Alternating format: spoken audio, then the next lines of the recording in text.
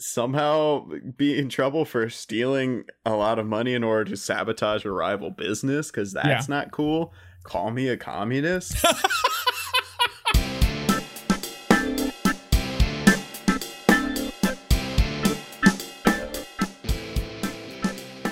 Hi, and welcome to episode of Cinenation. My name is Brandon Sparks. And I'm Thomas Horton. And here on Cinenation, we discuss film genres and the tropes and stories within them. And for this month, for December, we are returning to a topic we discussed 2 years ago. I guess it was 2 years ago, 3 years ago when we first came back to the show. This revamped show is that we're covering Christmas movies, guys. It's that time of year. Holidays are coming around. You're seeing family. You're seeing friends. You're eating good food. And we wanted to dive back in to the Christmas genre. Last year we did the Christmas adjacent genre, and now we're sticking with the more traditional form of the Christmas movie. And I know come this season, Thomas, you watch a lot during October for Halloween and horror stuff, but you also watch a lot for Christmas, don't you? I do. And I should probably try and make myself diversify like I do every October now, but mostly the same old. I branch out.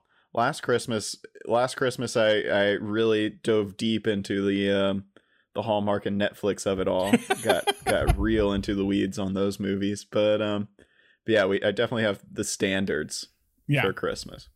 Yeah, and it's and the thing is that these first few episodes this month are going to be the standards that we're going to be covering for Christmas. Mm-hmm. And so when we talked about this genre, so we talked about this genre a few years ago. And so what do you think of when you think of the Christmas genre? I mean, I think of the first two movies we're going to be talking about this month. They're definitely, they're the classics. Yeah. There's the top tier. Yeah. And then there's kind of like the middle tier. And then there's the lower tier, which are the Hallmark and Netflix movies. But mostly this idea, I think the overwhelming idea is that Christmas is a time of introspection.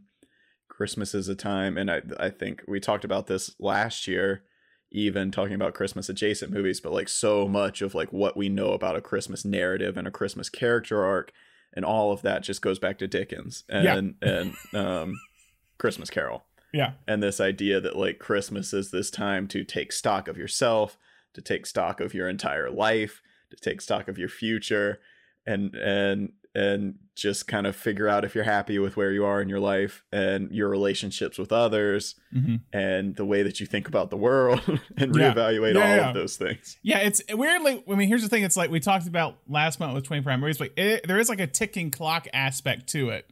Is that the year is ending and you're like, oh, what did I do this year? What did I do with my life? Did I progress in some way? We all go through that kind of mentality. And Christmas movies can sometimes like do that. They have characters that are going through that same kind of struggle or obstacle in their lives. And yeah, I brought up kind of like with these kind of different kind of the classics and then the kind of middling ones. There's a good article we looked at about like how Christmas movies kind of go with the history of film. Is that at the beginning with these movies we're gonna be talking about today, it's like it was the theater. You saw movies in the theater. So a lot of the films you saw, I don't know, they might not say skewed towards adult now, but at the time I think were more adult and themed. I think this being a prime example. I think those those early kind of romantic comedies of Shop Around the Corner or Remember the Night, like they're playing towards an older crowd. Yeah. And then television comes in, and that's when you get the more kind of Rankin and Bass animated kind of Christmas cartoons. And so we change with the times of when there's a new kind of medium, it's with VHS, you get more kind of films of that nature.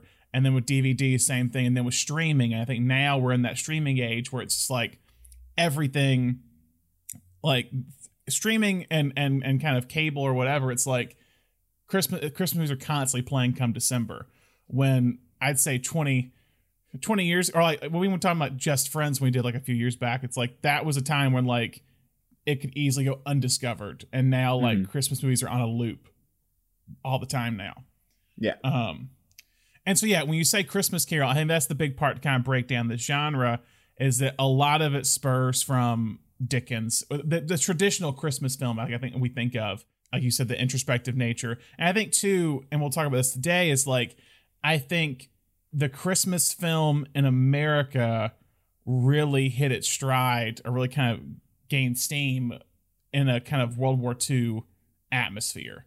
Is that with war going on in Europe and overseas, we needed something to feel like at home with like with your husbands and brothers and sons and away, and even the daughters and people who are fighting at home in some way. It's like you wanted some sense of place and some sense of family and love, and Christmas movies were a way to do that. So you see kind of like the Remember the Night, you see Shop Around the Corner, you see I'll Be Seeing You, you'll see It Happened on Fifth Avenue. You see all these movies that are dealing with connection in some way and kind of family and love. And it's all about kind of goodwill towards men, basically. And Christmas is kind of the time for that. Mm-hmm.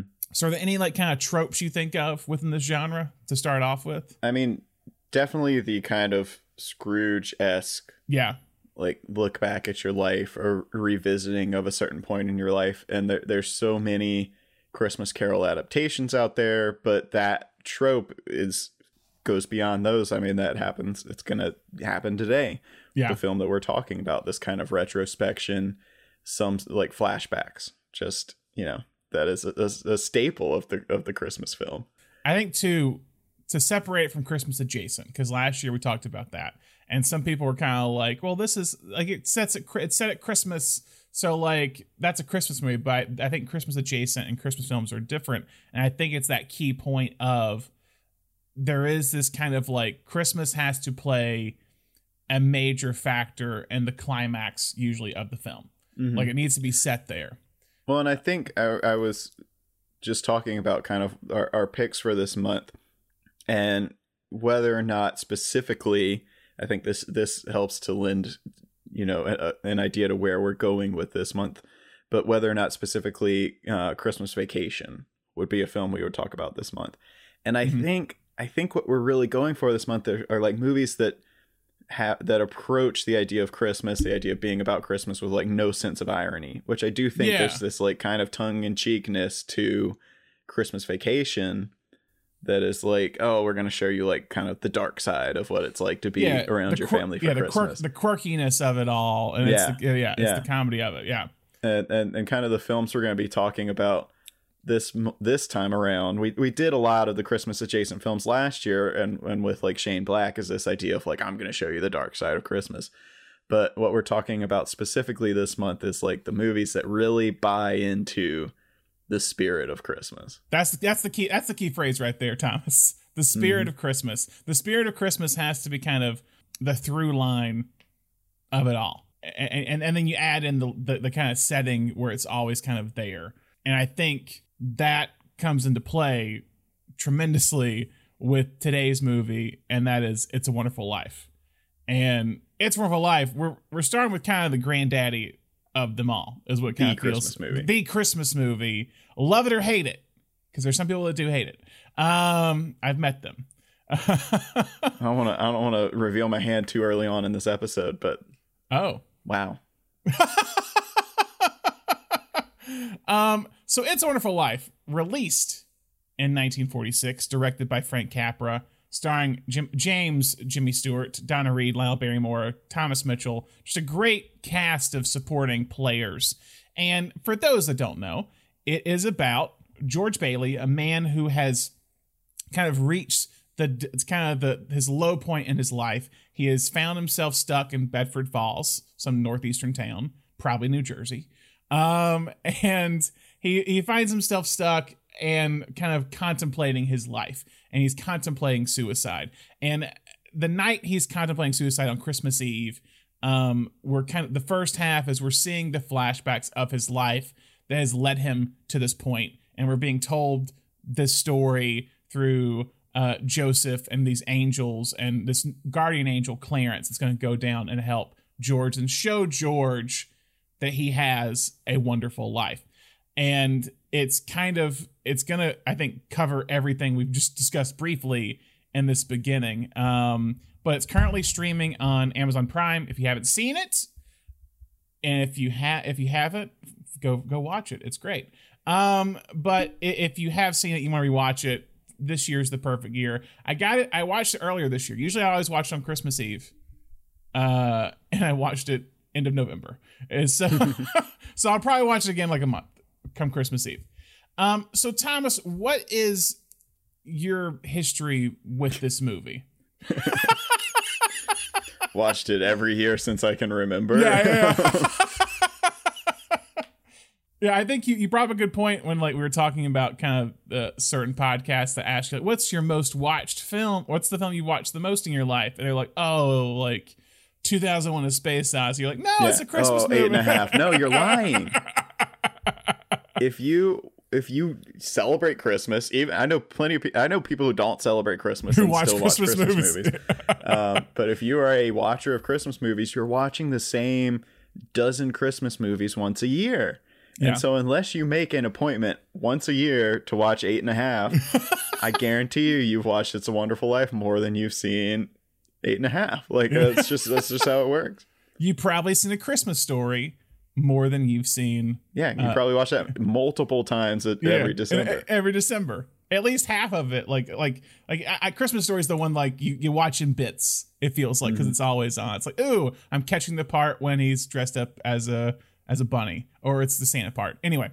But yeah, there's a lot of movies that I remember the first time I saw them, and I can't remember the first time I saw Wonderful Life. It has been a staple. We've got three Christmas movies that are like staples in our household when it comes to like Christmas Eve, Christmas Day, and it's Wonderful Life, White Christmas, and Miracle on 34th Street. So yeah, this movie has always been a part of my life, but we'll talk about it more as we get into it. It is an incredible movie to grow with. I think it really is. It's one of those movies that, as opposed to some of the Christmas movies I revisit every year, I can think of one that you and I both revisit every year that every time I come back to it, I'm like, ooh, this movie is not aging that well. But every time I come back to this movie, it's like a richer text. It really is a movie about growing up. It really is. And it's like you're seeing the kind of like underlying themes and issues, and at the core of it all, it's about humanity and keeping one's humanity and showing humanity to people. And again, even this time, I've seen, like I said, I've seen this movie countless times. I probably watched the first time maybe in high school, kind of late, maybe middle school, and probably watched it almost on average, probably every other year at least. I think the past, like as I've gotten older, I think I watch it more than I used to, if that makes sense. Like I watch it, like now it's like kind of a set thing. I have to watch it every Christmas. And it could be Christmas Eve, it could be Christmas Day, it could be even the day after Christmas. I have to kind of watch it every December.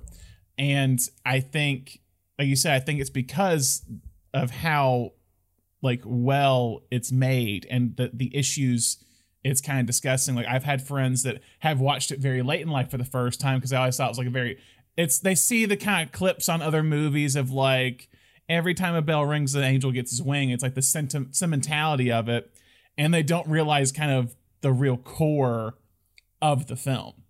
And so when I have a buddy that watched it and he was just like, I'm here bawling my eyes out right now because I didn't know this movie was going to be about this. And that happens.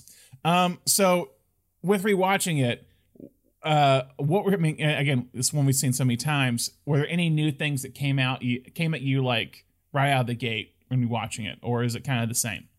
I mean, I just think, I think that the older you get, the more you can relate to George. Yeah. Honestly, it's something I found, and this is something I do like talking to all my friends with kind of post-college, post-grad school, is this just like, how do you relate to the people around you? How do you measure yourself against the people around you? And so much of this movie is kind of about that, measuring yourself against your peers, measuring yourself against your own expectations. And I think specifically the last couple of years I've revisited it. The scene that sticks out to me is when George's friend and Mary's kind of ex-boyfriend comes through town and is like very successful, And it's like, oh, my fiance and I are on our way down to Florida. You guys should take the week off and drive down to Florida with us. And George and Mary are both like, we can't do that. We have kids and we have jobs. kids and jobs and a life. And they handle it like very casually. And then after he drives away, George has that moment where he just like walks up to his, you know, crappy car and like kicks the door on it. And I'm like, oh man, I feel that. I feel that. That is real. And what's great too about it is that it's not explained. Mm-hmm. You know what I mean? Like, it's not like we don't have him vent about Sam Wainwright like being successful. You get just in that clear moment this frustration that's in George. He doesn't have to discuss it, and I don't think he's the type he would discuss it. Mm-hmm. And so, yeah, I think it's those little moments that you just see over. I catch over and over again. I think probably 2 years ago, it's like I catch like just I think one scene I think of, and we'll talk about more. I don't want to jump too far. Our favorite scenes. But like it's the run on the bank, like the stuff with that, and this kind of like, again, the helping your neighbor out in some way, and how George, even in his darkest moments, is still kind of naturally good. He still thinks about Clarence in that moment. It's like the whole kind of the like con, I guess, for Clarence is that he sacrificed himself knowing George is so good-hearted he would save him. That's kind of the thing. But yeah, there's a lot of stuff we'll discuss. I think this time more, I noticed the visual style and what Capra and crew are doing like visually in this movie. I actually think, tip my hand a little bit, I think it's the most visually interesting film I think Capra has done that I've seen. I think some stuff is just, I think, still kind of like striking and just incredible. But we'll dive into that more. So let's get into the history of how this movie got into productions, because there's a lot of stuff around this movie, and I don't know how much you know about it, Thomas. Like there's even a story that came out like yesterday on Entertainment Weekly. As I was writing this, I was like, really? Because it's the 75th anniversary right now, is what it is. Wow. It's crazy. So the story of It's a Wonderful Life begins in November 1939 when author Philip Van Doren Stern, what a name, began working on a short story that became known as The Greatest Gift. Van Doren Stern was an author that worked mostly as a Civil War historian, but when World War II began, he worked in the Office of War Information. In 1943, 4 years later, Van Doren Stern finished writing his short story about George Pratt, a man who was on the verge of suicide when he's shown what life would be like without him.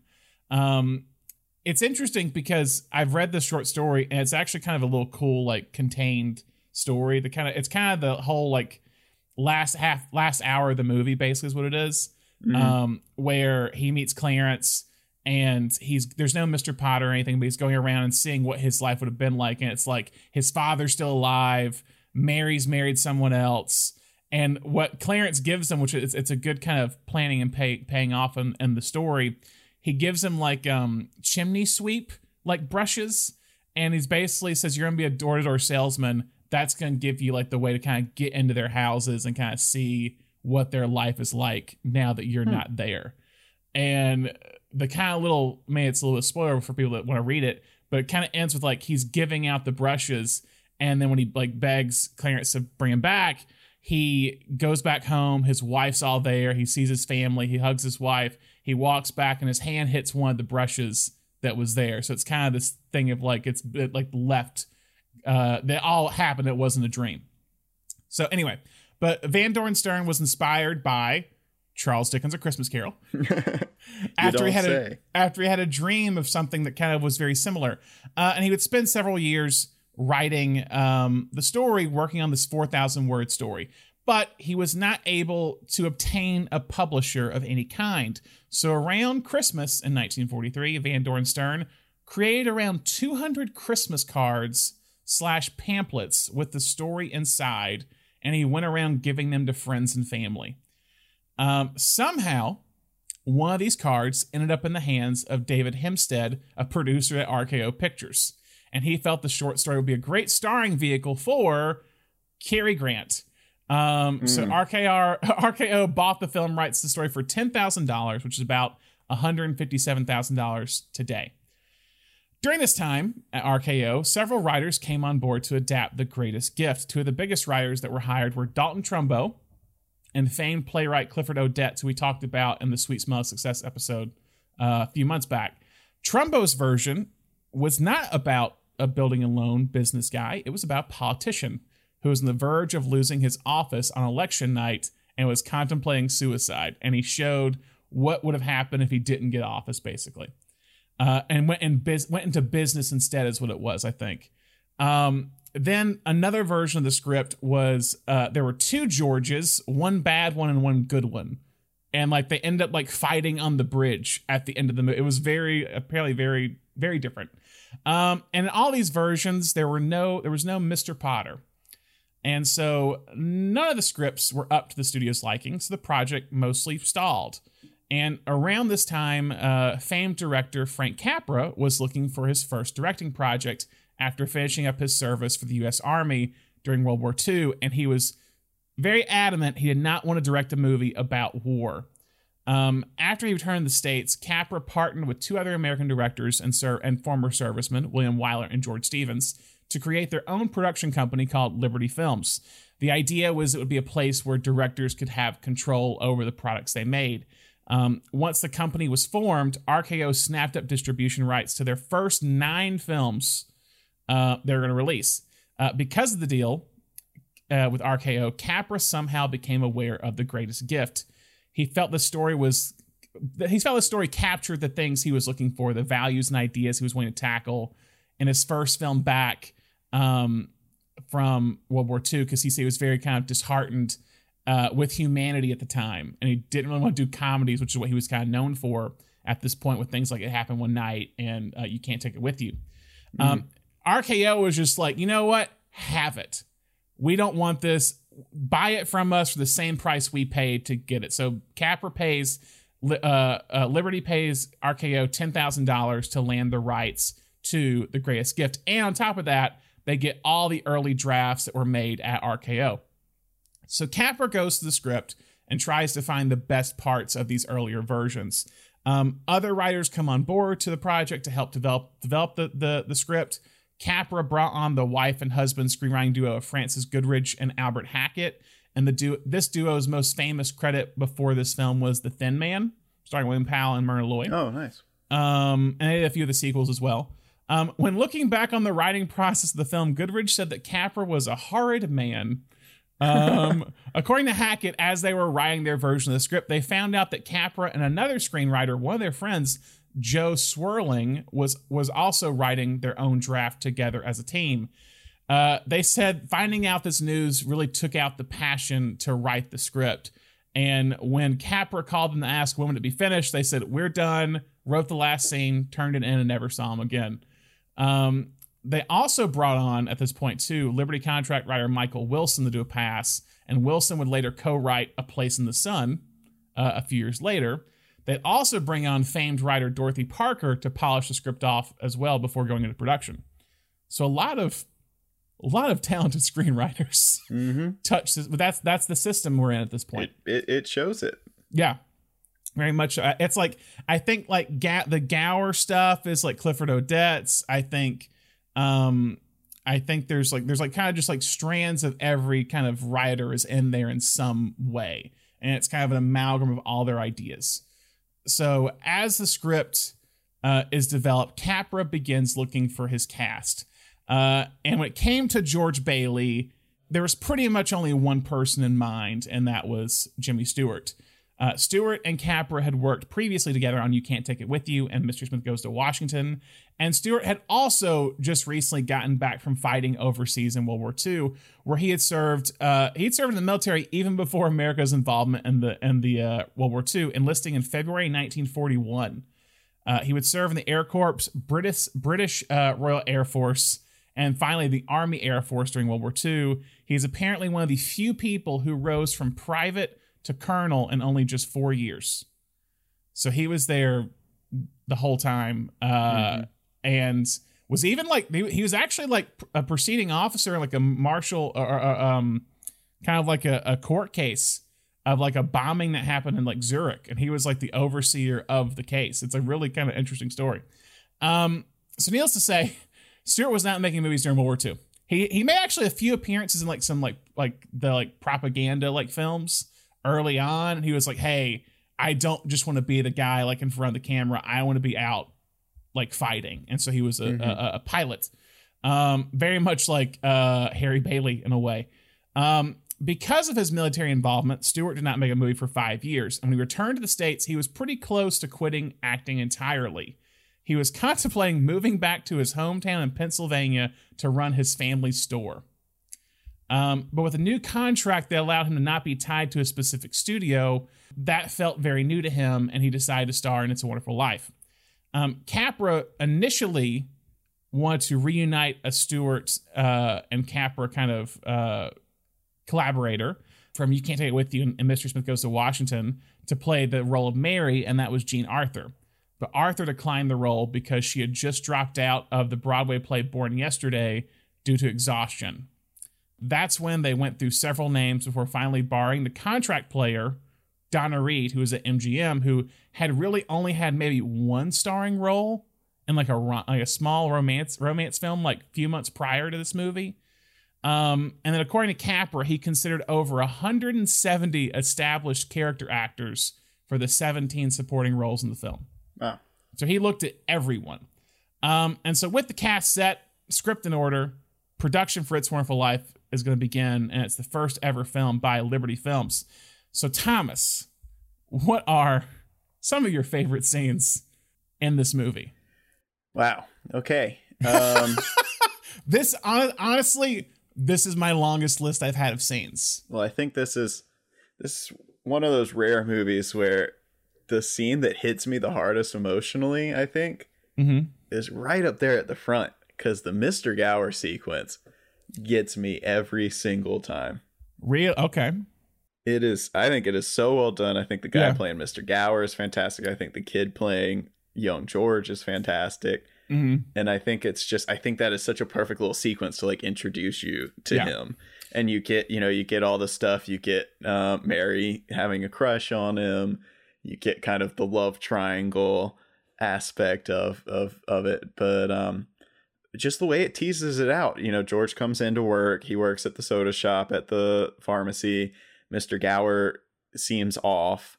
And I don't know. I like that they introduce us to Gower that way. So then when we see him like very warm and friendly later, we're like, oh, that's what he's meant to be like. And that's what hits the hardest later when it comes back and it's like, oh, here's what would have happened to him. When he shows up at the end. Oh, yeah, when he shows up at the end. Yeah. But yeah, so then, George finds this letter that's kind of left sitting behind the soda bar that his son's died. He goes back and Gower's obviously drunk and sad and tells him to go deliver these pills. George, being a very resilient and resourceful young man, recognizes that Gower has mixed the drugs wrong and that these are deadly, and like goes to his dad for help.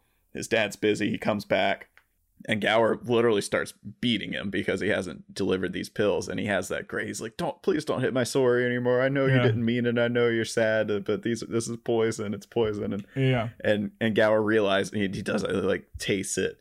Yeah. And like realizes it, and like, hey, that's that great moment where he goes to like hug him, and George is like, please don't hit me in my sore ear again. And he's like, no. Oh, it's so good. Yeah.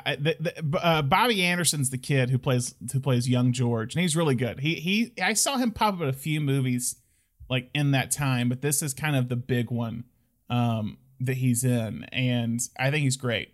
I think I agree with you. It's a very good kind of introduction. H.B. Warner, who plays Mr. Gower, was like I found it was like a character actor that no one was really using anymore. He had been he had played Jesus in Cecil B. DeMille's like one of his biblical movies in the 1920s, and apparently like everyone just cast him like roles like that, like just kind of Jesus like stoic figures. And Capra like tapped him to do this, and he was so excited because it was so different than anything he'd played. And yeah, it's like one that like it does, and it shows again like with kind of George, it's like all those elements that what he becomes is there as a child. They're all still there, and it becomes more refined as he grows older, and it's tested with more things. Yeah, exactly. he's smart, he's observant, he's responsible, but he's also empathetic. Like the way that he doesn't really want to tell anyone what's going on because he knows that this would get Gower fired, run out of town. Yeah. And he recognizes that this is a extreme circumstance. You know, it's this is probably isn't going to happen again. It's just his reaction to what's happening to him that day, and he's willing to, like, you know, he's willing to take it to protect him. And I also like what you said too about kind of like how it introduces the other characters. It's a good intro scene to, like, most of the characters we're going to meet in the movie we see in this kind of opening as they're like younger. So you're seeing Mary, you're seeing Violet, you're seeing Uncle Billy, you're seeing Pa Bailey, you're seeing like people at the bank, you're seeing Mr. Potter. Yeah. Like you're seeing kind of everyone. You've seen Harry right beforehand. So you're seeing the cast of characters pretty early on, and all of their traits that you're going to see as they get older, I guess, are still all there as they're like younger and are kids or if they're kids or they're younger adults. No, it's a great scene. And the way Capra stages it, I think is the way he like the shot of like through the shelves with all the kind of there's a lot of depth to the shot basically. And they're kind of going in and out of the aisles when he's doing that. So no, it's a great scene. Here's what's so weird is that I think this movie is pretty much perfection or pretty close to it. But I do find that I like the first half scenes more than the second half scenes for me. Because I think the second half is almost like one big continuous thing. And I think the first half is all those individual moments leading up to that. Yeah, I can see that. I think set it up so perfectly. Because all my stuff is like, on my list of it's like, it's this scene, it's this scene, it's this scene. And then like the last hour is just like one big thing. And there's still great moments in it, but yeah. I mean, I don't get choked up a lot of movies, but I get choked up multiple times in this movie. But the fact that it can already get me choked up within the first 10 minutes is kind of insane. It's saying something, yeah. So that's your saying. A lot of the big ones are with Mary and George. I think Donna Reed and Stewart, I think, are great together in this movie.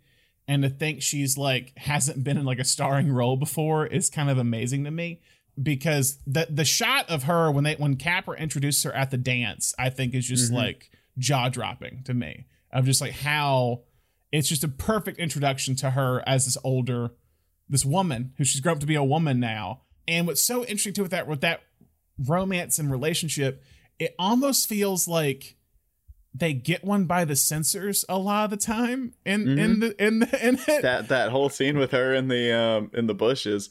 Oh, that makes sense now that you say that the Thin Man team was on this, because they're like right. back and forth, especially in that scene, is hilarious. Yeah, and like, it's great. You know, for this like kind of, and that's every time I come back to this movie, and you and I have talked about this before, but like I think because of Capra's reputation, because of Stewart's reputation, because like you said, this kind of runs every year, and a lot of people think of it as just this like tearjerker, sentimental, candy sweet Christmas movie. You forget one, how dark it is, and two, how funny it is. Yeah. And that scene with her in the bushes is hilarious. And I mean, anyone listening is well aware that I'm a huge fan of Jimmy Stewart's comic timing. Yeah. Philadelphia Story is one of my favorite movies of all time. But yeah, I'm stepping on your favorite scenes right now. But like when she's in the bushes and she's like, "I'll tell your mother," and he's like, "I don't know, she's a couple blocks that way. She's down the street." She's like, "I'll call the police," and he's like, "They're even farther." Like, and they'd be on my side too. I got it. I'll sell tickets. I got it. Okay. No, I always think about too. It's like it's when she throws the rock, and it's like, "What'd you wish for?" and she starts singing, and then he's like goes to the end of the chorus. Dance by the light of which was pointing to the rock, like the way he just like goes with it. But that scene kind of ends with the guy being like, "Youth is wasted on the wrong people." Yeah, and again, there's this great like sexual tension between them in this moment for this type of movie. Again, like I said, because the Thin Man writers, it does all kind of make sense now. It's the like him kind of stepping on her dress. It's like, "Oh, I'm sorry."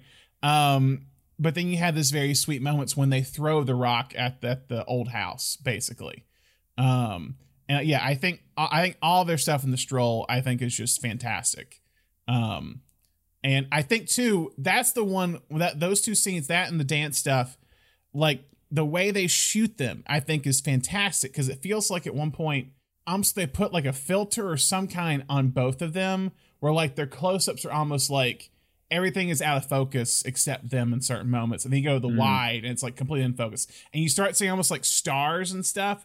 It reminds me a little bit, we talked about this To Kill a Mockingbird, with how they put like the trees over one of the shots with this kind of magical feeling, and it almost feels like they do something very similar in this movie, where it's like stars or lights or something there that kind of like is over at least them in the background when they have their like close-ups in their first meeting, when they're now like adults, basically.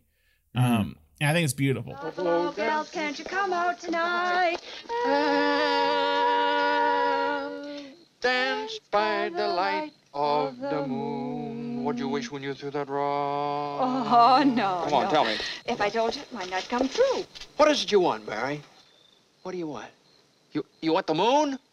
Just say the word and I'll throw a lasso around it and pull it down. Hey, that's a pretty good idea. I'll give you the moon, Mary. I'll take it. Then what? Well, then you could swallow it, and it'd all dissolve, see? And the moonbeams would shoot out of your fingers and your toes and the ends of your hair. Am I talking too much? Yes. Why don't you kiss her instead of talking her to death? How's that? Why don't you kiss her instead of talking her to death? Want me to kiss her, huh? Oh, youth is wasted on the wrong people. I feel like I'm gonna step on some of yours here. Oh, it's fine. That's fine. I'll hop in when we do it. Kind of when you're talking about slipping one past the censors, the scene to me, even when I was a kid, that I recognized was like, this is. He's making violent love to me, mother. Yes.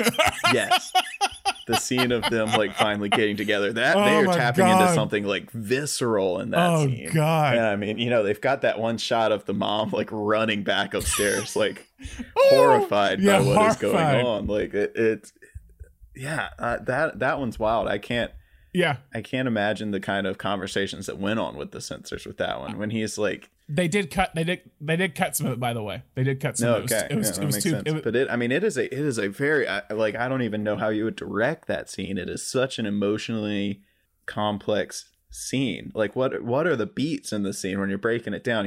His mom sends him by.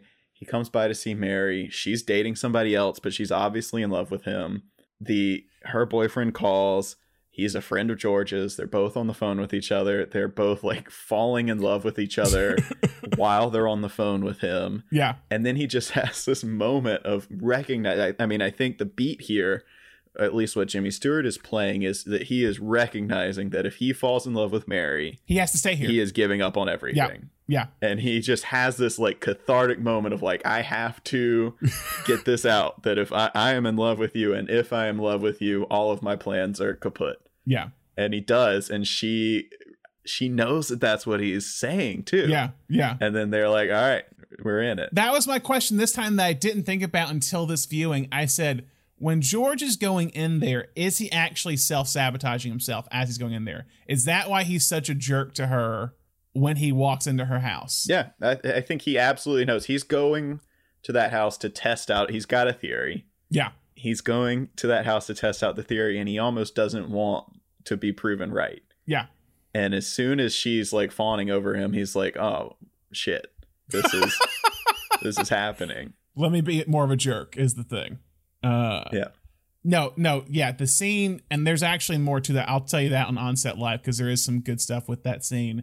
I tell people, I was like, if you want to see probably one of the most sexiest, or one of the sexiest scenes of like Hollywood cinema in the 1940s, or just not even sexy, passionate. That's the better word. It's just like, and it's shot in that one close up of them two together, and just like them being so close. It's just like, it's so intimate, and you're just like, you feel just this electricity between both of them. and then it just like lets loose. Like it's just I think literally it's like one of those things that's like the one of those things where I'm just like, this scene is so damn good.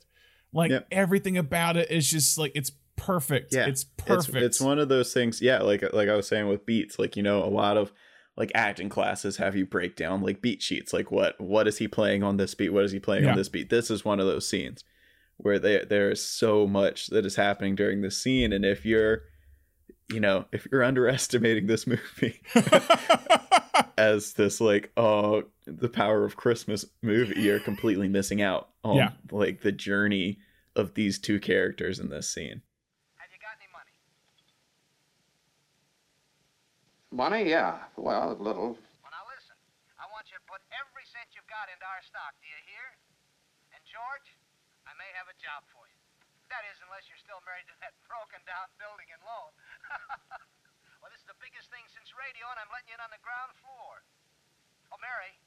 Mary. Well, I'm here. Will you tell that guy I'm giving him the chance of a lifetime? Do you hear? The chance of a lifetime. He says it's the chance of a lifetime. Now, you listen to me. I don't want any plastics, I don't want any ground floors, and I don't want to get married ever to anyone. You understand that? I want to do what I want to do. And you're... George.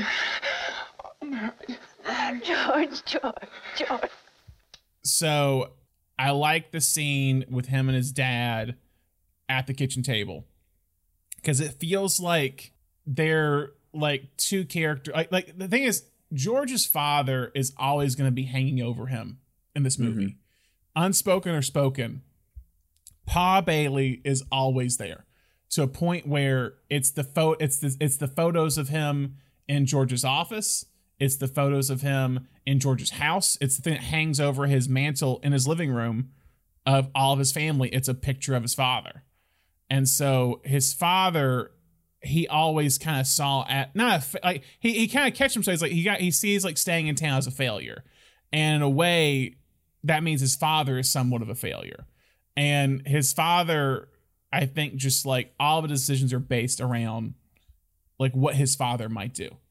And it's that kind of, I guess, parenting of both him and his mom. Like it's ingrained in George, for the entire film, where I think everything goes back to how he acts with Gower at the end of the day, like what he learns from his father. Do you have one more? One more. I have a few.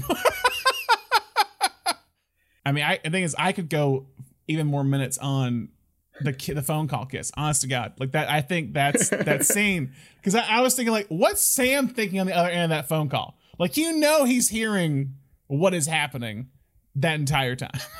Yeah, I know that scene. That is one that when I was a kid, yeah, I was like, I want to get through this scene. I'm uncomfortable. Like, let's get through this scene. And I think that goes to show you something. Something is going on in that scene. But yeah, at some point in the yearly rewatch, that one clicked for me, and I was like, oh my God, this scene is wild. Okay, if I've got to narrow it down to one, I mean, I think one that the end. Okay, throw that out there. Yes, sure. The end. I agree. Me. Yeah. All right, but before we get to that, I think just kind of the whole scene of him coming home after Billy's lost the money is amazing. Everyone is killing. The kids are killing it. Stewart's killing it. Donna Reed's killing it. It's just like, it's any other day. In fact, it should be better than any other day. We're coming up on Christmas. Yeah, and like something is up with Dad, and he's trying to hide it, but he's also not trying to hide it. Yeah. And then it's yelling at his daughter to stop playing scales. It's going up and getting on the phone and yelling at his Zuzu's teacher.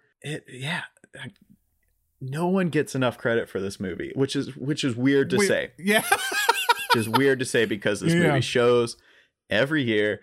Everyone sits down and watches it every single year. Everyone knows it. But like, this is just a masterfully made movie. And Stewart's on it in that scene.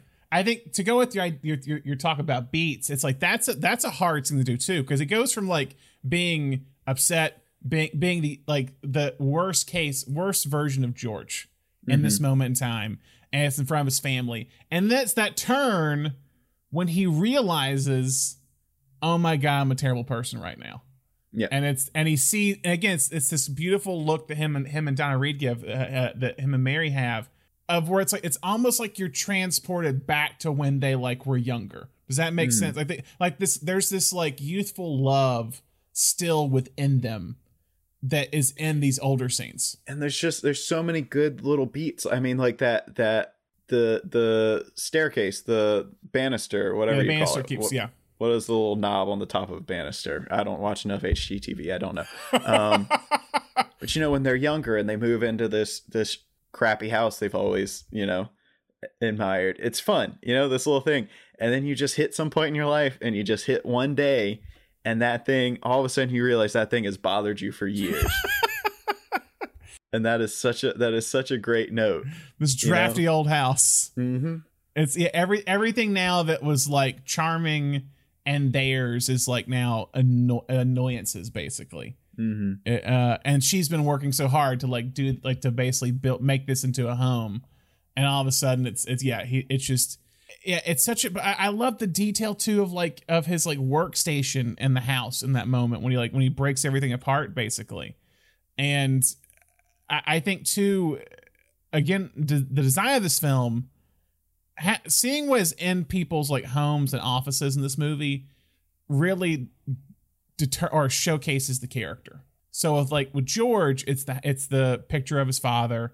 It's also pictures of his family kind of everywhere. If you go and look around if you go and look at like the Bailey house, Ma Bailey's house, you see pictures of Uncle Billy just like on shelves.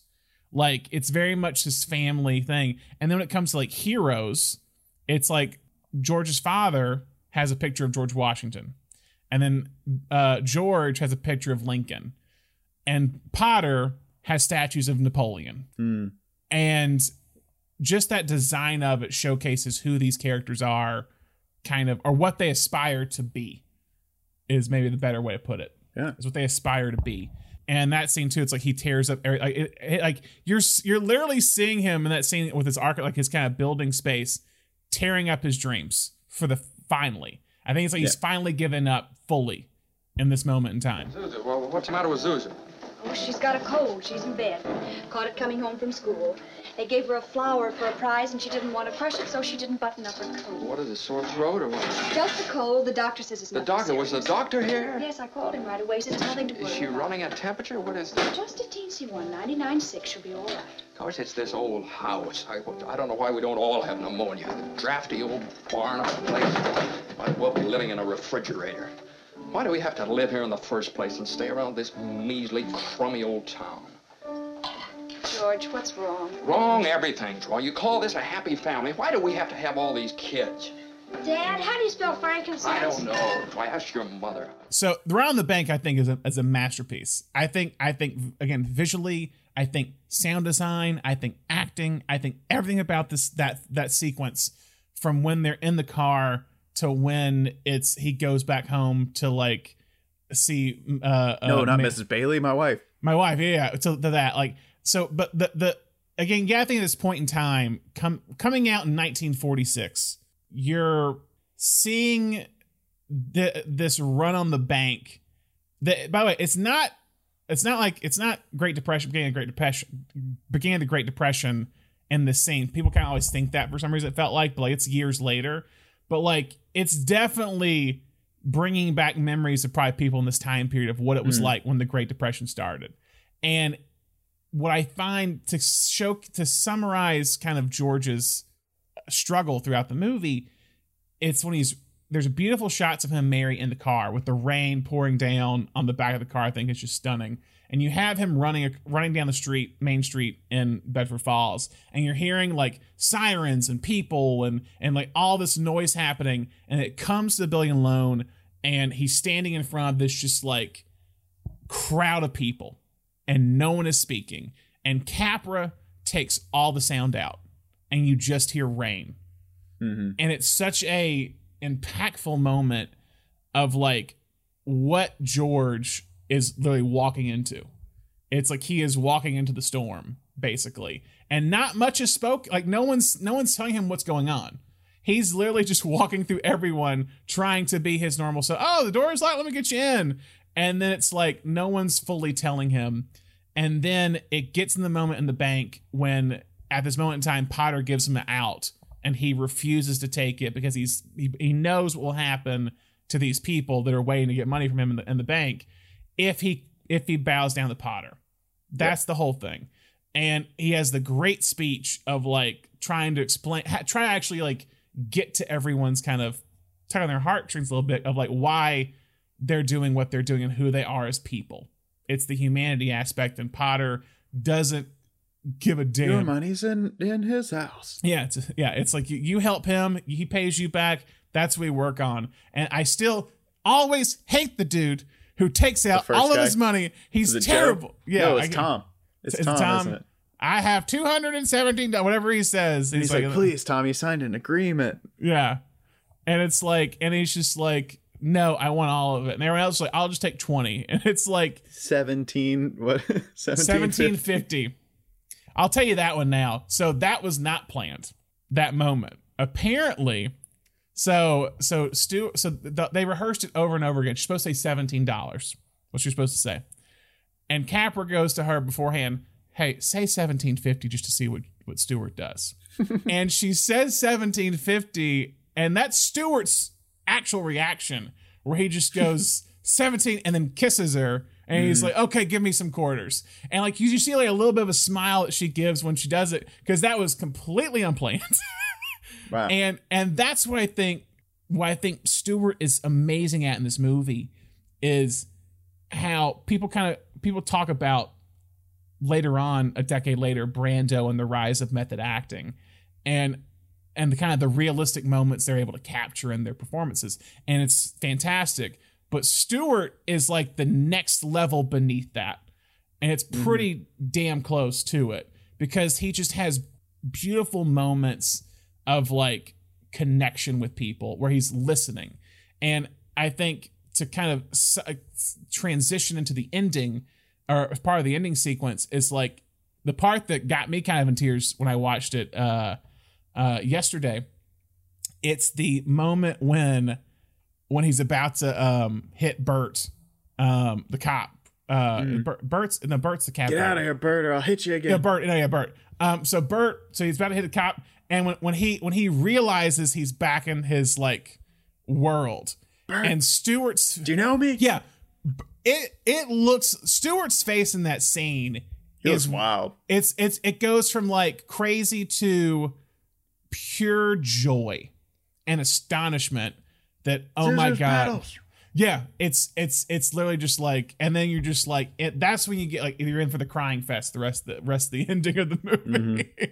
And yeah, it gets me kind of every time in some way of just like what it builds to that kind of the kind of climactic moment of no man is poor if he has friends, basically. Yeah, you pay off absolutely everything. Yeah, Gower comes back. Everyone shows back up, and Stewart's got those great reactions. There's a couple of shots where he's just like, you don't even hear it, but he's just like mouthing the people who have just come in the door. It's so well done, and it is earned like 100%. I once again, I keep saying, like, a lot of people think of this as this kind of like treacly film, and I don't know. I think you've just got it on in the background at Christmas. I don't know if that's the way that you feel about it. I don't know if you're watching it fully, but yeah, every moment is earned in this movie. I agree. So what was your last? Oh, I was just going to say, absolutely. One thing about the run on the bank, that is when I talk about growing with this movie. When I was a kid, I didn't know what a run on the bank was. I didn't know how to building and loan functioned. So that is when I, like, 1 year I watched this movie and I was like, oh, I get what's going on here. Yeah. And it makes George's sacrifice, like, so much stronger. Now listen to me. I beg of you not to do this thing. If Potter gets a hold of this building and loan, there'll never be another decent house built in this town. He's already got charge of the bank, he's got the bus line, he got the department stores, and now he's after us. Why? Well, it's very simple, because we're cutting in on his business, that's why. And because he wants to keep you living in his slums and paying the kind of rent he decides. Joe, you had one of those Potter houses, didn't you? Well, have you forgotten? Have you forgotten what he charged you for that broken-down shack? Here, Ed, you remember last year when things weren't going so well and you couldn't make your payments? Well, you didn't lose your house, did you? You think Potter would have let you keep it? Can't you understand what's happening here? Don't you see what's happening? Potter isn't selling, Potter's buying. And why? Because we're panicky and he's not, that's why. He's picking up some bargain. Now, we can get through this thing all right. We've got to stick together, though. We've got to have faith in each other. But my husband hasn't worked in over a year, and I need money. How am I going to live until the bank opens? I got doctor bills to pay. I need cash. I can't keep my kids on faith. I've got to have... How much do you need? Hey! I got $2,000. So on-set life, because this is where it gets kind of fun to me. On-set life. So production for It's a Wonderful Life began on April 15th, 1946, with a planned filming schedule of 90 days. The film called for a picturesque northeastern town, so that's what production team built. The movie was shot primarily on RKO Studios in Culver City and the 89-acre RKO Movie Ranch out in Encino, California, which is still in Los Angeles County. They actually used Oscar-winning sets from the 1931 film Cimarron as the basis for the sets in the movie. The set for this film was huge, spanning 4 acres of space on the ranch and taking 2 months to fully build. The Main Street set was 300 yards or 3 blocks long, becoming the longest set ever built up to that point.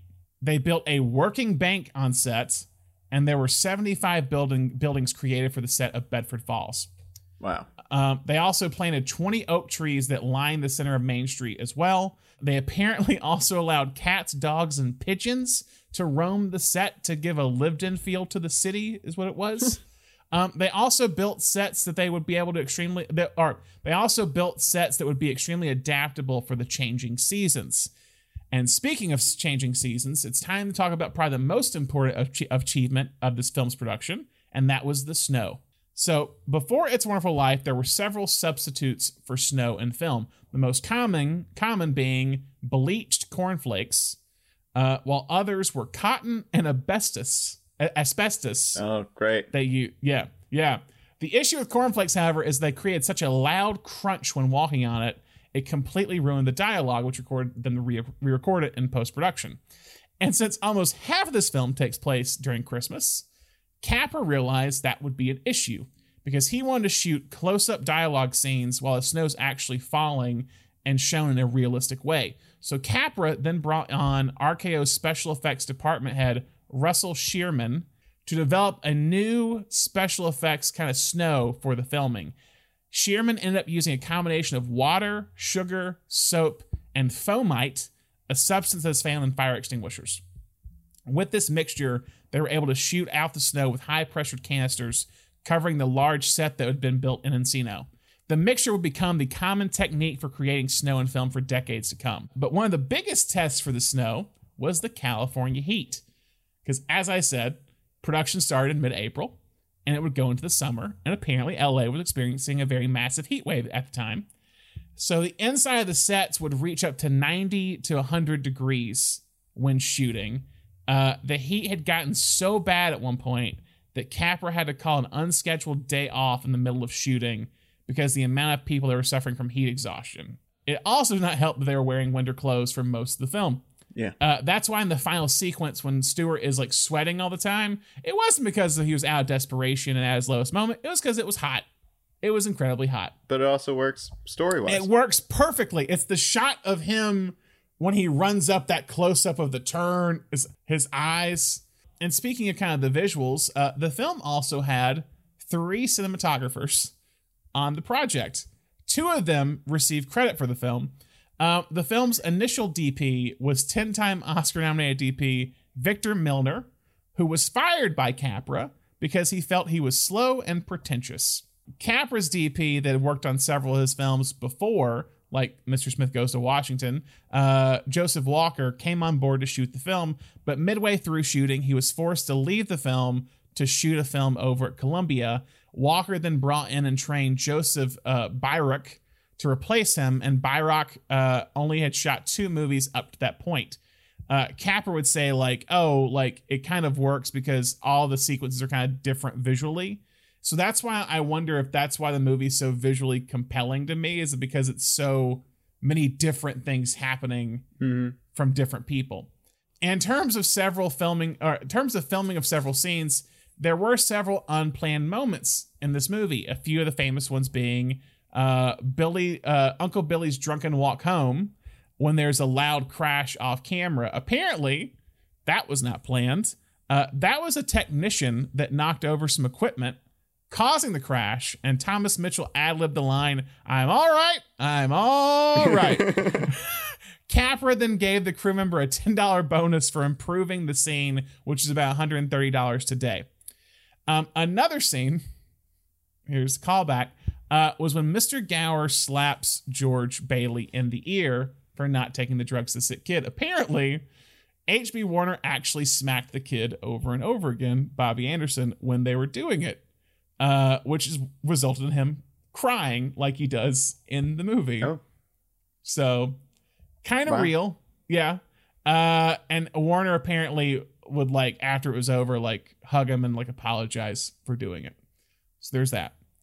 And the final thing to speak on is Jimmy Stewart. So even while filming the movie, Stewart was still having doubts about being an actor and was still heavily considering retiring completely once this film was over, because he felt he had gotten worse as an actor since he had not been acting in 5 years. The scene he most feared while filming the movie was, can you guess? The scene with Donna Reed on the phone? On the phone call. He was terrified of the kissing scene because he had been out of the game for too long in terms of kissing on camera. And also, as we discussed, it is a incredibly complex scene as far as beats go. So he kept pushing it off as long as possible. So when they did the scene, Capra blocked it to where they were going to be in the same shot together. And they shot it in one unrehearsed take. What? And that's what you see in the movie. What?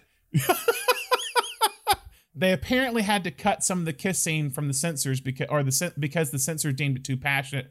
Also, Stewart and Reed went on too long. Yeah, that. Also, speaking of that, Stewart and Reed apparently skipped the entire page of dialogue in the scene that's not in there. Wow, they were just feeling it. They were just feeling it. This is what year is this? This is 46. Is this the same year as Notorious? This have been. Let's see. It's Notorious 45 or 46. Notorious is 46, but I'm not sure what went in 46 because that was like the longest. Probably before screen kiss or something at that scene. 2 months before. 2 months before. Also, wow. Also RKO. Great year, 1946. Great year for phone kissing scenes. Phone kissing scenes. Yeah, apparently after they got done, Capra, the scriptie's like, "Hey, but they missed a page of dialogue." And he's like, "When it's good, it's good." Did you see that? Yeah. Who cares? And so after all of that, the film wrapped on July 27th, 1946, actually making their 90-day deadline exactly. So into the aftermath of this movie.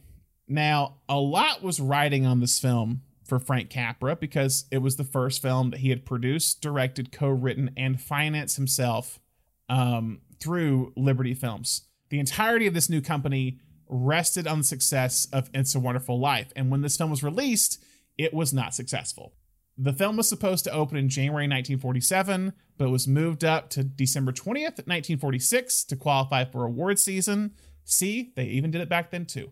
The film was met with middling reviews, with some people calling it too sentimental, while some enjoyed the glimpse into small-town America and how it captured humanity. The film, however, would not fare well at the box office, recording a reported $525,000 loss for RKO, which is about $15 million nowadays. I've also read that they needed to make $6 million to break even, and it only made like $3.3 million.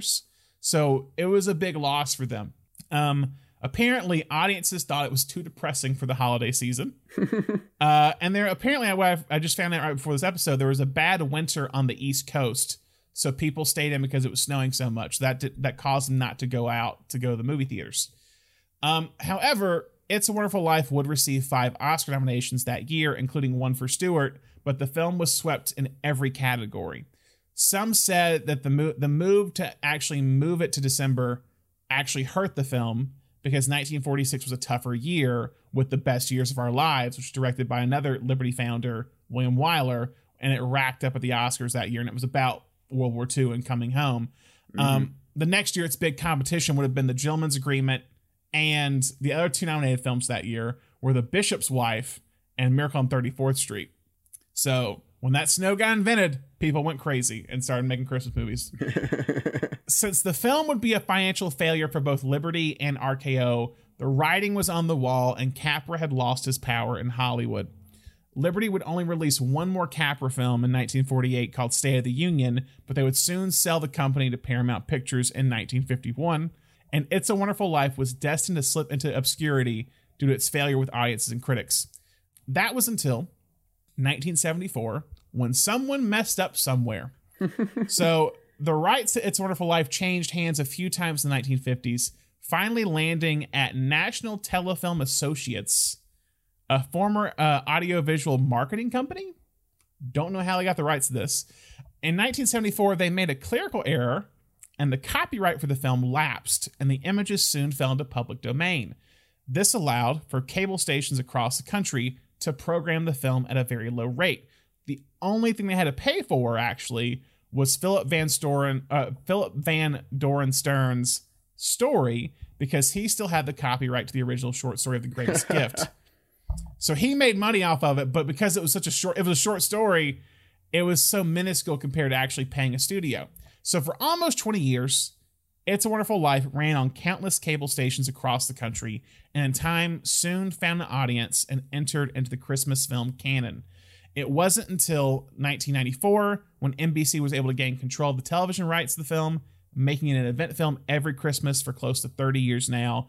And in that time, the film rights would be brought back to Paramount Pictures, finally taking it out of public domain. So yeah, a lot of stuff with the aftermath of that movie.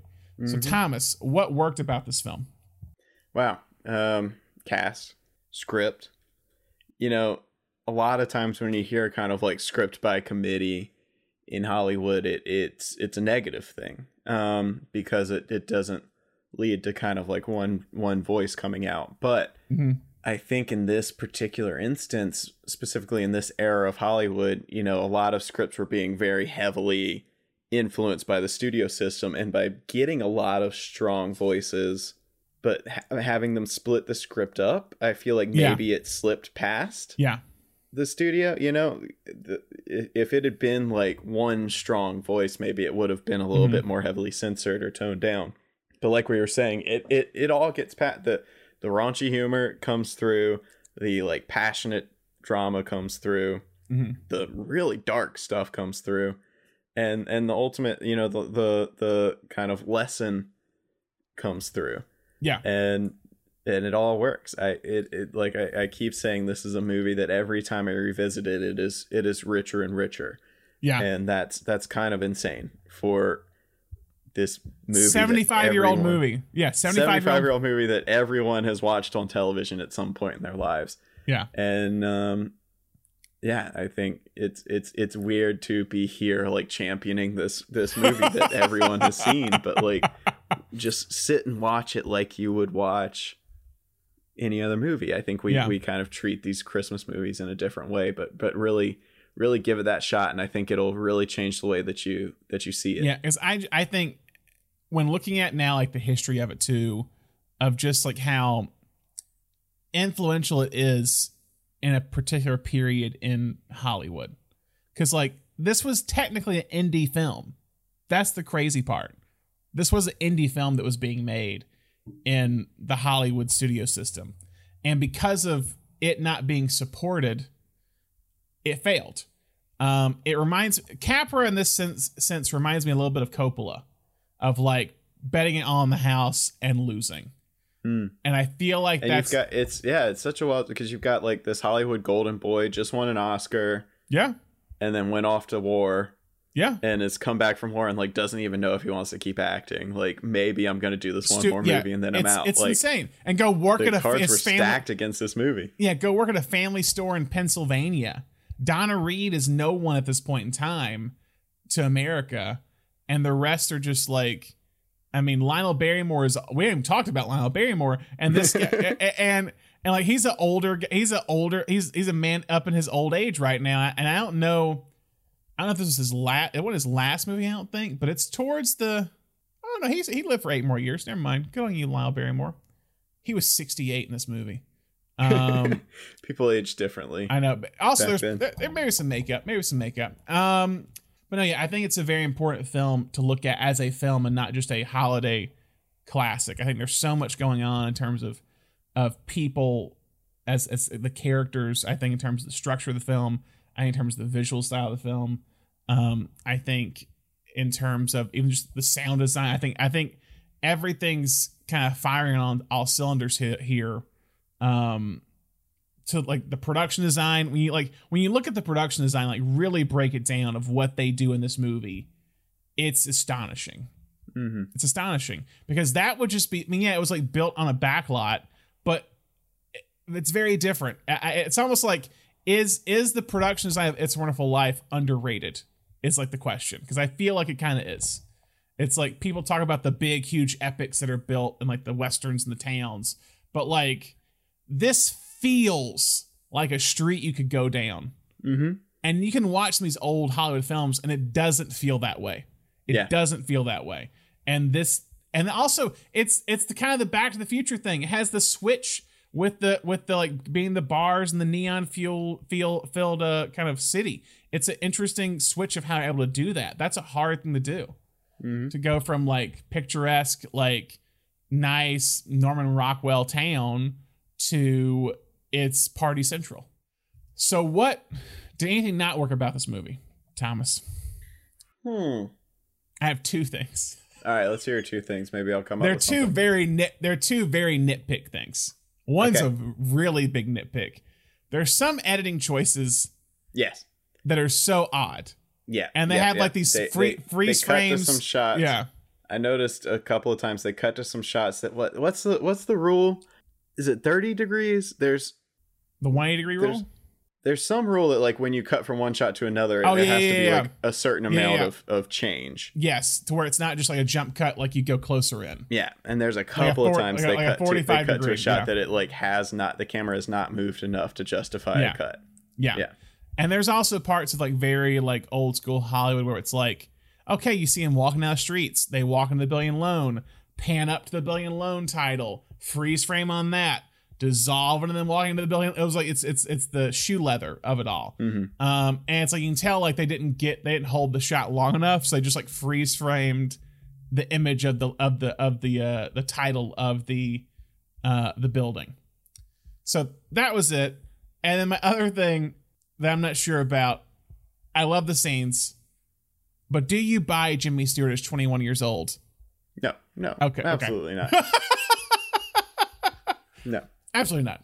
Yeah, or his brother, when his brother comes running downstairs and is like, they're like, Harry, get dressed for your high school graduation. You're like, that is a grown ass man. That man is not graduated from high school. Because when you get to like Harry, when he shows up at the end, I'm like, that dude's like, why that guy? Why what's the actor's name?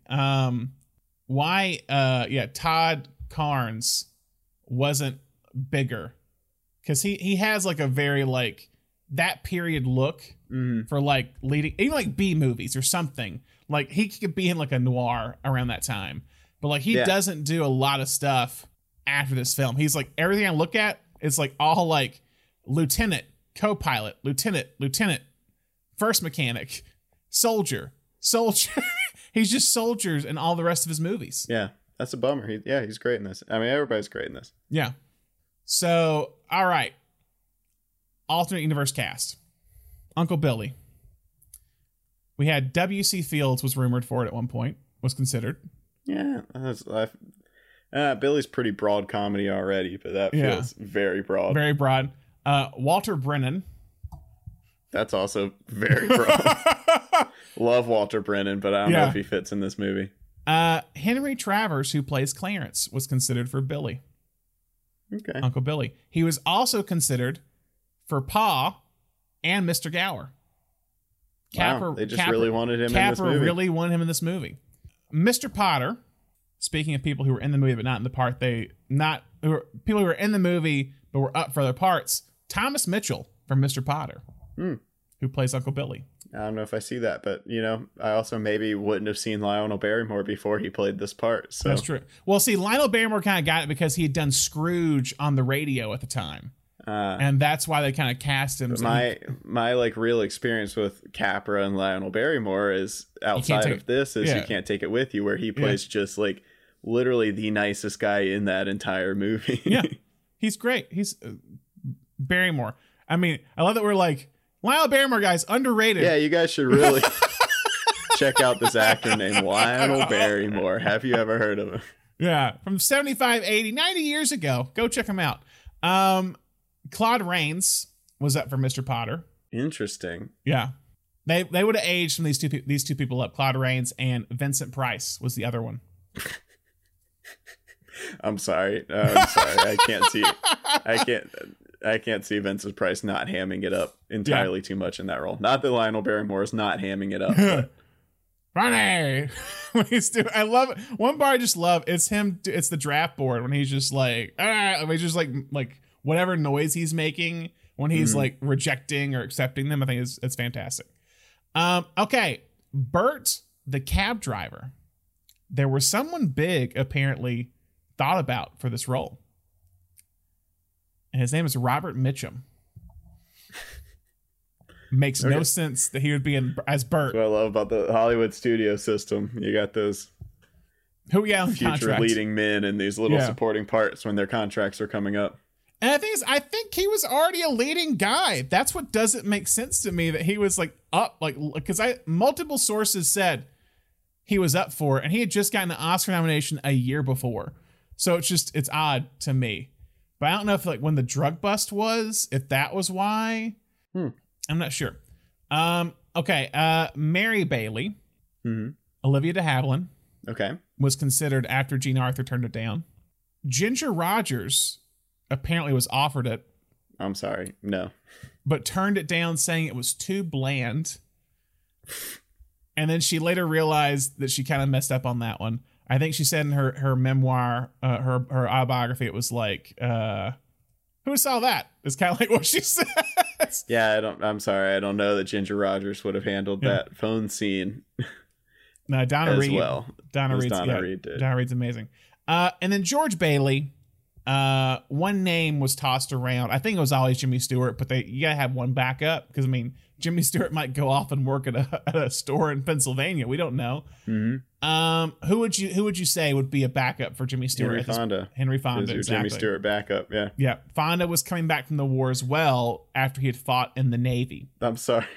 I don't want to call. I feel weird calling Henry Fonda discount Jimmy Stewart, but those are your two like wide-eyed small town boys with hearts of gold. Like hearts that's just who ended up playing Western villains. Yeah. I think he ended up doing like Abe Lincoln, I think. Or he did My Darling Clementine. That's what he did instead of this movie. So I think it worked out fine. All right, film facts. We got a few. So while the film did not win any competitive Oscars, Russell Shearman did win a Technical Achievement Award for his invention of the fake snow. I just want to bring this in here because the side thing, Shearman would tragically die of a shark attack. What? While filming underwater scenes of a movie in the 50s. Yeah. Oh my God. So there's that. I one of those things I saw, I was like, I have to bring this up, but don't know where to put it. It's just such a weird, like, it's such a like crazy thing. This happened. This was the first film to be released on CD-ROM in 1993. That was the thing? Predating the DVD. Yeah. So before this, Windows computers could only play 35 minutes worth of video, and this is the first one that played more than that on a computer. Side thing, did you see what Mr. Gower's son died of? Influenza. Spanish flu is what he died of, the Spanish flu. It's 1919. And that was running rampant with soldiers and stuff overseas and in America. It was a pandemic, guys. I don't know if you knew that. Only 2 locations from the film survive because they got rid of the RKO studios, both studios and the ranch. The first is the swimming pool that was unveiled during the high school dance sequence, which is located underneath the gymnasium at Beverly Hills High School and was still in use as of 2013. Wow. The other one is the Martini home where he kicks the door in. It is in like near Pasadena. Still there. I've looked it up. You can look it on YouTube. People tour, Really? go and look at it. And it's like it's so weird. Like you're really like, oh yeah, because it's just a regular neighborhood, trees everywhere. But then you start to realize, oh, that's the mountains in the background from the movie, and like the pathway is kind of very similar, and the house still looks kind of the same. So yeah, Donna Reed. They had a person to come in to throw the rock at the house. Was the plan. And they didn't realize that Donna Reed was a former softball player or baseball player and could throw the rock. And she apparently threw it farther and harder than anyone there. And so that's actually her throwing the rock in the wide shot and hitting the exact spot they wanted her to hit. So they were just kind of all shocked by it. There were cut scenes and alternate scenes, apparently. One was of George at the end kneeling and saying the Lord's Prayer, but Capra cut it because he didn't want to be too religious. Let's see. So there were some issues with writing credits in this, by the way, because if you notice, Joe Swirling gets additional scenes by credit, even though he co-wrote it with Capra as one of the drafts. So there apparently was a kind of hard-fought battle on who would get credit. And I think Capra, I don't know if Capra didn't want Goodrich and Hackett to get it, but it was very much like they wanted everyone to get credit, and Swirling got the least of it. And apparently did not speak to the married couple, Hackett and Goodrich, after that. There's one star I haven't mentioned yet, and that is Jimmy the Raven. Ah, yes, of course. Jimmy is Uncle Billy's pet raven that appears in the film, and it first appeared in Frank Capra's You Can't Take It With You in 1938. He would appear in over 1,000 feature films. Oh my God. And the rest of Capra's films. He also appeared famously in The Wizard of Oz as the crow, as the raven that takes hay out of or straw out of the scarecrow. So yeah, Capra would say that there's one moment in the film that people complained to him the most about, and that was that Mr. Potter did not get his comeuppance in the end of the movie. You know, I think the same thing. Like, normally I'm not like, oh, the bad guy needs to pay for being a bad guy, but he stole money. Yeah. And nothing happened. Nothing happens. No, he's just like, hey. No, one of the scenes apparently I did find, or it was in the original script, I don't know if they shot it, but apparently after when George goes like, Happy New Year, or Merry Christmas, Mr. Potter, and Potter's like, Happy New Year to you in jail. Apparently there was a scene where Clarence comes and confronts Mr. Potter in the room or in his office at the bank, but they didn't shoot that. Okay, yeah, I didn't really need that. Yeah, so Capra sidestepped the censors because that usually it's like you're supposed to have the villain get the comeuppance, they steal money, and that doesn't happen in this movie. They did, however, tighten down certain language in the film. They couldn't have words like jerk in the movie, and there was some stuff regarding Violet's, the dialogue around Violet that was kind of cut and trimmed. They didn't want in there. Also, they didn't want Stewart drinking a lot at the bar. They didn't want him to be like kind of, I think it's either censors or RKO was this way. They didn't want a lot of drinking at the bar. They actually didn't want any drinking at the bar, but they're like, we have to do some of it. And the makeout scene between Stewart and Reed. Last thing on film facts. So on May 26, 1947, the FBI issued a memo stating, with regard to the picture, It's a Wonderful Life stated in a substance that the film represented rather obvious attempts to discredit bankers by casting Lionel Barrymore as a Scrooge type, so he'd be the most hated man in the picture. This, according to these sources, is a common trick to use by communists. In addition, this person stated in his opinion, this picture deliberately maligned the upper class, attempting to show people who had money were mean and despicable characters. So this movie was considered communist, is what they were saying. And socialist. Take what you will with that, guys. Story questions. I mean, one of mine I had down was what happens to Potter after this. So yeah, I thought really, too. Sorry, I don't really want an angel to confront him. I do want him to die or go to jail. Somehow be in trouble for stealing a lot of money in order to sabotage a rival business, because that's not cool. Call me a communist. but that's not very cool capitalism of you right now. Yeah, I don't know. Yeah, it's like nothing. I would like to know what happens to him. Like, does like Billy finally remember? Well, that's the SNL sketch with Dana Carvey, right? Where they realize it was Pyre that stole it, and they go and like beat him up. Mm-hmm. With Dana Carvey, yeah. John Lovitz is playing Mr. Potter, and it's like, oh, he can actually walk. Is with the whole the whole thing. I asked my question of like, what is that conversation with Sam the next time they meet up after he hears one of his good friends making out with the girl he's in love with. Mm-hmm. Obviously, Sam's doing fine. He's in plastics. I got one word for you. Plastics. One question I had. So it's Mary's cousin that does the whole pool like thing, right? Isn't it Mary's cousin? Yeah. What's the deal deal with that guy? That was the other thing I had down. Like, that is he just out for pure chaos? Like, yeah. We have no like prior grudge against George or anybody. He just shows up and he's like, "Hey man, you want to get back at that guy? Yeah, I've got the key. Why don't you open this thing up?" It's just like, what is it? He just wants to watch the world burn. Yeah, I've always like wondered, like, because I didn't for a while I was like, who's that guy doing that? And I was like, wait, it's her cousin that like gets them to dance, and then he's like, hey. And I think it's just like he's pulling a practical joke on his friend and his cousin. That's what I can assume, but it's still just it's very odd. It's very odd. All right, I'm fascinated. I'm absolutely fascinated by the character of Nick. Nick seems like a great dude when we're first introduced to him, and then like when we're introduced to him in the no George world, he is an asshole. Yeah. Does George go to that bar enough that he has that much of a profound effect on Nick that him not being in the world changes his character that much? Apparently. I mean, it's like it's kind of like with is it Martini? It's the Martini is because it's Nick's place. Yeah. There's no Martini. Martini without George's help doesn't rise enough to own his own bar. But like, yeah, I'm just so curious as to what it is about a world without George that makes Nick that much of an asshole. Also, I love his accent. I love Nick in general. Yeah.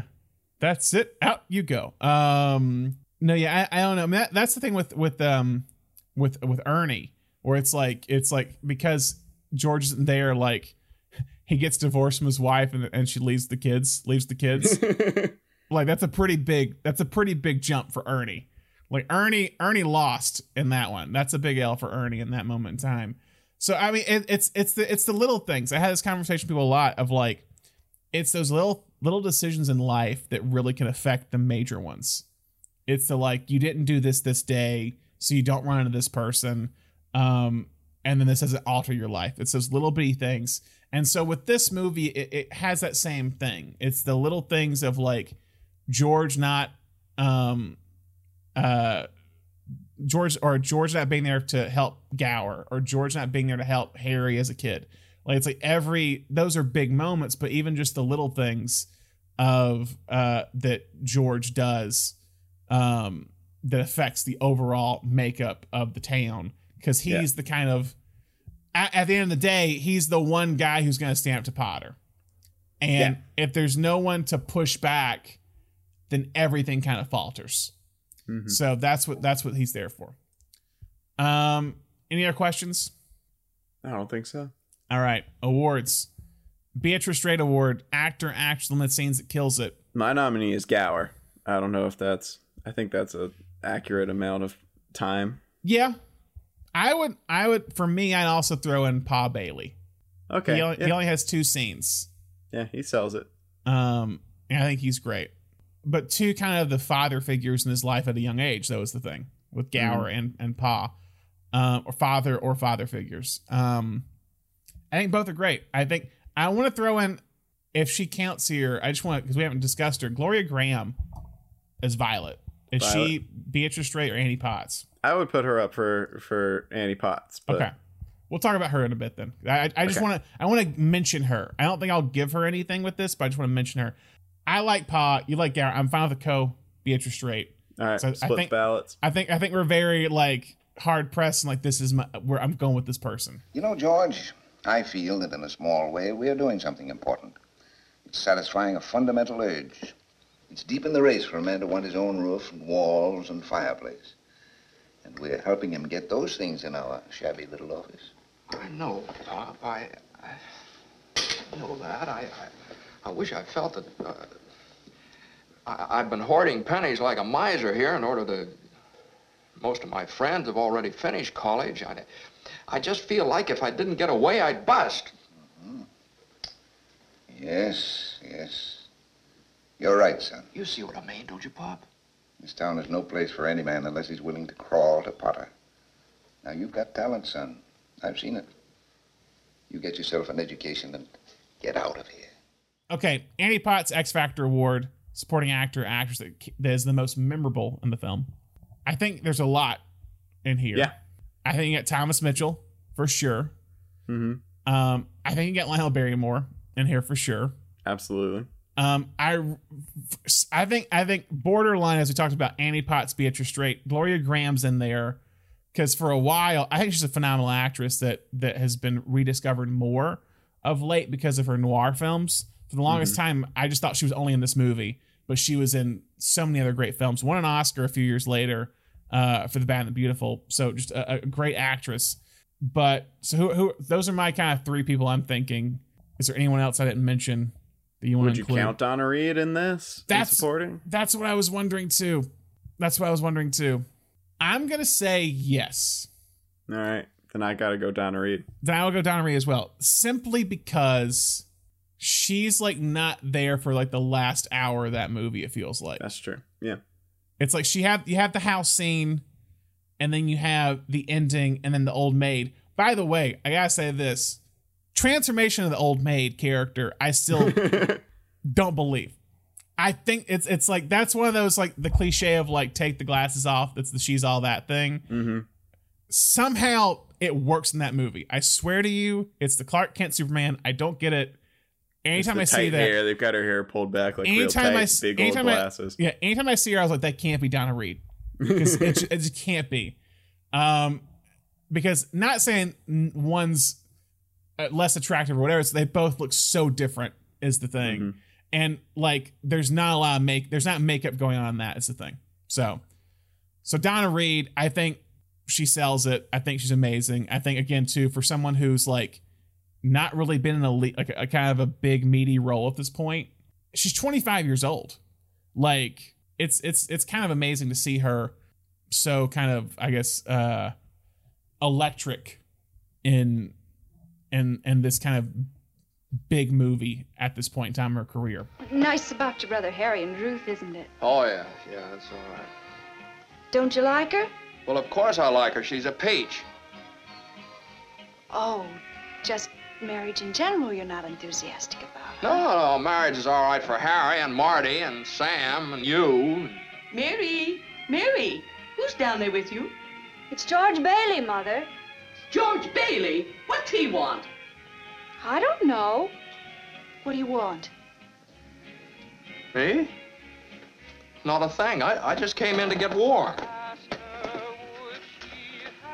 He's making violent love to me, Mother.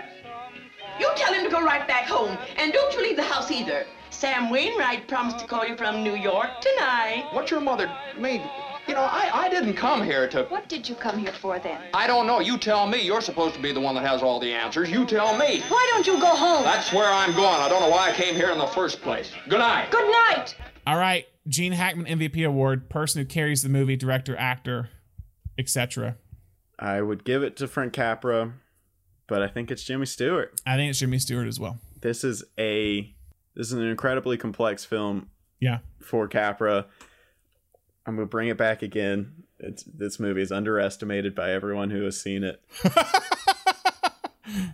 And I think a lot of people in Capra's defense, I think a lot of people simplify Capra to the point where they're like, oh, Capra, the whole message of this movie is like, if you just stay in your hometown, you'll be fine. No, that's not what the message of this movie is about. This movie is saying it is okay to resent. It's okay to resent being stuck in your hometown. It's okay to recognize that maybe you haven't fulfilled your dreams. You just also have to recognize the value of the people around you and the things that you have done with your life, even if you want to still you can still be disappointed in not achieving the things you wanted to set out. I don't think it's saying like, hey, George's destiny was to stay in his hometown. It's just also saying like, by staying in his hometown, he should recognize the good that he has been able to do. But I think the even tougher sell than Capra translating that to screen is for Jimmy Stewart to embody all of that in one person. Yeah, because he carries the whole. He's the movie. Like you're very rarely are you seeing a scene without him in the scene. Except the kid stuff early on. He's there the entire time, and he's playing so many different. And you could argue like, oh, Capra's the first one to like really see the different shades and facets of Stewart. But like, I think of like finding out just how doubtful he was in the moment in time. I think just like showcases like how like amazing, how hard he was thinking about what he was doing. Like he was still like he was so obsessed with his work and focused on it that he really was thinking he was doing a bad job in this role because it was so different than him, and he didn't have to take it is the thing. Like he at that point in time in his career had complete control to retire or to go do something else because he was independently working, but he stepped up into this role. So I think Stewart is the one I'll always think of with this movie. And Capra, I think, like, what do you think of more with Capra or Stewart? This or Mr. Smith Goes to Washington? I think Mr. Smith is more of a Capra film. I agree. And this is more Stewart's film. I think it's more Jimmy because I think Stewart. I think to look also the trajectory is that I think this catapults Stewart's career, and I think it harms Capra's career. Is the thing, and that's not Capra's fault. But I think Stewart's performance is what really just kind of elevates it to a whole other level. Here, you're all businessmen here. Doesn't it make them better citizens? Doesn't it make them better customers? You said that what'd you say just a minute ago? They had to wait and save their money before they even thought of a decent home? Wait for what? Until their children grow up and leave them? Until they're so old and broken down that do you know how long it takes a working man to save $5,000? Just remember this, Mr. Potter, that this rabble you're talking about, they do most of the working and paying and living and dying in this community. Well, is it too much to have them work and pay and live and die in a couple of decent rooms and a bath? Anyway, my father didn't think so. People were human beings to him, but to you, a warped, frustrated old man, they're cattle. Well, in my book, he died a much richer man than you'll ever be. I'm not interested in your book. I'm talking about the building and loan. I know very well what you're talking about. You're talking about something you can't get your fingers on, and it's galling you. That's what you're talking about, I know. Final questions. If this was remade today, who would you cast? So this is something that you and I have discussed several Decembers in a row, because every time I watch this movie, I bring up how similar the actor who plays Nick resembles the current actor Cliff Curtis. Every time I watch it, just like, that is Cliff Curtis. So first off, Cliff Curtis who played Nick. Maybe I'd beef up the role a little bit. I love Cliff Curtis. I'm a big fan, so maybe give him a little bit more to do. Who do you want? Because I've got Mary. You got Mary. Got George. You got George. Do you have Uncle Billy? I could have an Uncle Billy. Okay. Do you have a Mr. Potter? Not necessarily. Do you have a Mr. Potter? Anthony Hopkins. I mean, boom. Okay, so let's go. We'll go Mary, since if you need, unless you have a Billy ready to go. Mary is Alicia Vikander. I like that a lot. I think I wrote down Brie Larson for me, but I like Alicia Vikander a lot. I think both are good. Vikander I would like to see just because I haven't seen her in a lot of late. Yeah. Very excited for Blue Bayou, but that's about it as of late. So I'm cool with that. Okay. I think I know is your George still the same as it was like the past 2 years in a row? Is it someone who has recently become more obvious as the answer? Is it Andrew Garfield?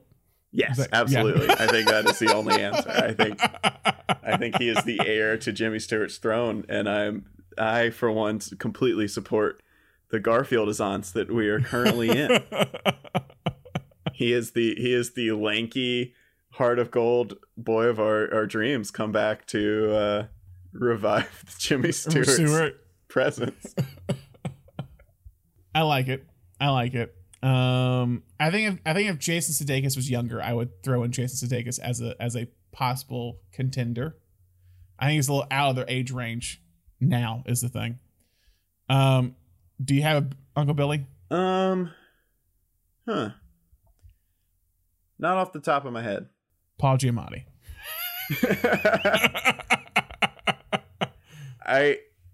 I've got like Jeff Bridges in mind, but I can't think if he's Potter or Uncle Billy. He would be an interesting Potter. I like him as Potter, actually. I would like him as Potter. We'll just skip Uncle Billy. But I like Bridges as Potter. Alicia Vikander as Mary. Garfield as George. I think that's good. Cliff Curtis as Nick. Cliff Curtis is Nick, of course. Cliff Curtis. All right. How does this film fit with any other genres, or does it fit with any other genres? That's an interesting one. I mean, so here's the thing. This is still, obviously, it's not a Christmas Carol adaptation, but the fingerprints of Christmas Carol are very deep in this film. Yeah. Whatever. I mean, I'm sorry, literature people. I'm not deep enough in literature to know if the Christmas Carol was the first story about taking stock of your entire life up to that point and determining if you've lived up to your potential or whatever. But whatever that, whatever that storyline is, if it's not Christmas exclusive, then that too. The Christmas Carol is obviously the most prominent one. But that subgenre. That's okay. How does this film fit within the Christmas genre? I think outside of Christmas Carol, I think it is one of the sacred texts. Yeah. A lot of Christmas movies are either adaptations of the Christmas Carol or of this. Yeah. So yeah, it is the Hall of Fame. It is the Mount Rushmore. It is right up there with Dickens, in my opinion. Yeah, I think it covers all the kind of things we talked about, like the goodwill towards men. It has the Christmas setting. It has this introspective view of like looking at your life in a certain way, or reassessing your life. In this case, being shown what your life would be like that caused you to reassess your current lifestyle. So yeah, I think it fits. It is pretty much it's the Mount Rushmore of this genre. And speaking of Mount Rushmore, I know one that's on Thomas's Mount Rushmore of Christmas films, I believe, and that's next week's episode. And what is next week's episode, Thomas? Next week we will be discussing Irving Berlin's White Christmas, starring Danny Kaye, Bing Crosby, Rosemary Clooney. Maybe not quite as profound as this one, but still a Christmas classic. So I'm excited to see it because I haven't seen it since high school, so it's been a while for me. So I think is it streaming somewhere right now? Is it on? It's Netflix. The last couple of years, Netflix. Yeah. So that's next week. Be prepared. Go watch your Bing Crosby and Danny Kaye, Rosemary Clooney, all those. Michael Curtiz directed it, so get ready for that. Currently on Netflix.